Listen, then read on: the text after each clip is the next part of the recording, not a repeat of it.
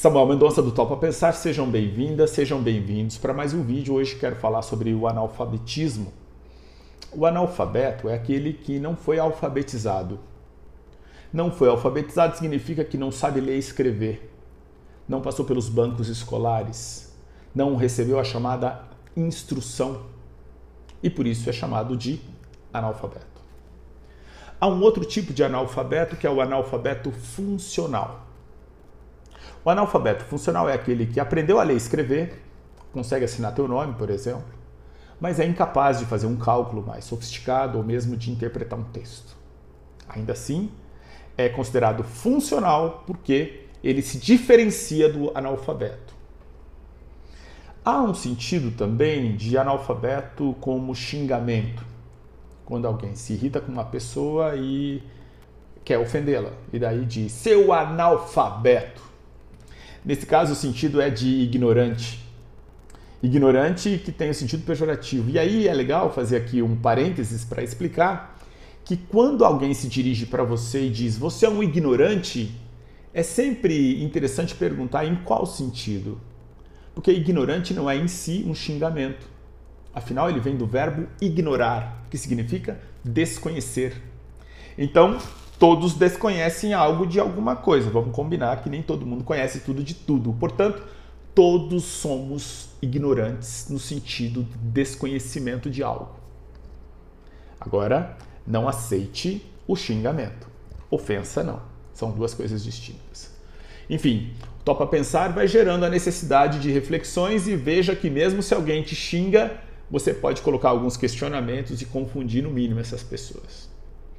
Tudo isso para chegar no ponto fundamental, e quero ler aqui o poema de Bertolt Brecht, que nasceu lá em 1898, faleceu em 1956, e deixou aí uma contribuição muito significativa, principalmente agora para o nosso ano eleitoral, e que também está acontecendo eleições nos Estados Unidos, e há pessoas mais preocupadas com o que acontece nos Estados Unidos, com o que acontece no Brasil, especialmente no Amapá ou no seu município. Mas isso é um fenômeno curioso que remete ao analfabetismo. Há muitos analfabetos no sentido aqui de desconhecimento da letra. Pessoas que sabem ler e escrever, mas que não o fazem. Pessoas que têm sim condições de fazer cálculos e interpretar, mas não o fazem. Então nós temos um tipo de analfabeto que foi descrito muito bem por Bertolt Brecht. Quero ler aqui o poema dele intitulado O Analfabeto Político, que certamente a maioria de vocês conhece. O analfabeto político. O pior analfabeto é o analfabeto político. Ele está dizendo que é o pior porque há outros tipos, como eu falei, de analfabeto. Esse é o pior, porque ele não ouve, não fala, não participa dos acontecimentos políticos. Ele não sabe que o custo de vida, o preço do feijão, do peixe, da farinha, do aluguel, do sapato, do remédio, depende das decisões políticas. Aqui é um parênteses. Quando ele diz que ele não ouve, não fala, não participa, a gente observa muitas pessoas hoje falando supostamente de política, mas não estão necessariamente falando de política. Às vezes estão falando só de políticos, porque justamente como você tem um populismo, e o populista, como é o caso do Trump, como é o caso de Bolsonaro, por que é populista? Populista é aquele que elege o seu inimigo. Quem fez isso muito bem lá em 1961 foi o Jânio Quadros. Jânio Quadros, quando instado a precisar, enfim, o Brasil precisava aumentar o preço da gasolina, qual é a notícia que isso, enfim, vai ser apresentada para a população, ele conseguiu rapidamente, a estratégia foi boa, pensar que esses americanos são horrorosos. E aí você encontrou um inimigo, né?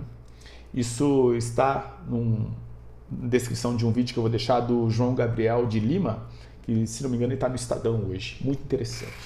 Então, fechando parênteses, o populista tem essa estratégia de encontrar o inimigo. No caso do Trump, é a China, é o vírus chinês.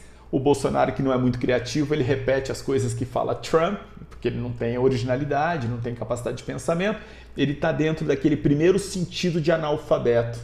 Ele talvez saiba assinar teu nome, não sei, talvez tenha dificuldade. Eu não estou sendo leviano, não. Ele disse que quando levam para ele um projeto com 20 páginas, ele não lê. Ele disse isso. Isso é dele. Ele tem dificuldade mesmo com leitura. Então está dentro desse espírito do analfabeto. Mas continuando o texto do Brecht.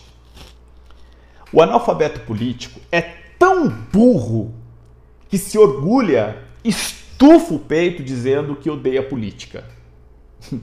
É curioso notar que nós estamos diante de muitos analfabetos políticos, porque muitas pessoas estufam o peito para dizer exatamente isso. Eu odeio política, não quero falar sobre isso, não quero me informar.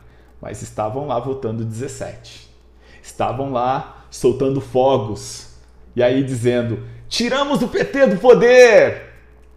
Analfabeto político, não há outra palavra, é o que está aqui. Depende, e aí ele está dizendo que é tão burro que se orgulha e estufa o peito dizendo que odeia política. Não sabe o imbecil que da sua ignorância nasce a prostituta, o menor abandonado, o assaltante e o pior de todos os bandidos, que é o político vigarista, pilantra, o corrupto e o espoliador das empresas nacionais e multinacionais. Sim, é o analfabeto político o responsável pela corrupção. É o analfabeto político o responsável por pessoas que estão se utilizando de fraquezas de outras pessoas, enganando no mercado financeiro, com notícias que encontramos o tempo todo. É o analfabeto político que produz, por exemplo, os estupradores. A fala de Constantino, que eu fiz aqui 2 vídeos sobre esse assunto essa semana, ela é clara em torno do que significa o analfabeto político. Ele alimenta o nascimento e a proliferação de bandidos, porque ele tem bandido de estimação.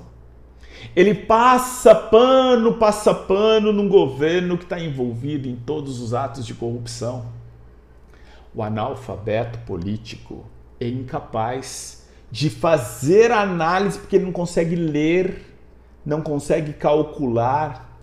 Então ele é o pior dos analfabetos, de acordo com Bertolt Brecht. Quero concordar com ele, embora o seu texto seja de outro tempo, ele é apropriado para hoje, porque estamos no momento de eleições municipais no Brasil e há pessoas preocupadas com o que está acontecendo nos Estados Unidos, inclusive chamando passeatas para pedir anulação da votação nos Estados Unidos. O que é isso, senão o analfabeto político? Enquanto isto, o estado do Amapá está vivendo momentos de calamidade. Cadê o esforço dessas pessoas que têm consciência política em torno do que acontece com os seus concidadãos? Mas não, eu não vejo isso como um problema. Afinal de contas, o meu governo vai resolver tudo o que está acontecendo. Não há nem corrupção no meu governo. Esse que está aí, que eu apertei, coloquei lá, estou orando para dar certo, porque é com Deus, é com Jesus. Populista é sempre um estrategista. O populista que encontra um inimigo, ele consegue conduzir a sua boiada, e é isso que a gente está vivendo, e por isso quero deixar essa contribuição para reflexão. E se você sente, pensa, entende que é possível discordar do Bertolt Brecht, escreva nos comentários e a gente pode também conversar. Costumo responder a todos os comentários, inclusive os xingamentos, porque eu sei o significado do ponto de vista psicanalítico de pessoas frágeis que estão pedindo por um abraço. Sejam bem-vindos, compartilhe esse conteúdo se você entender que faz sentido, se inscreva no canal e é isso, topa pensar forever. Grande abraço.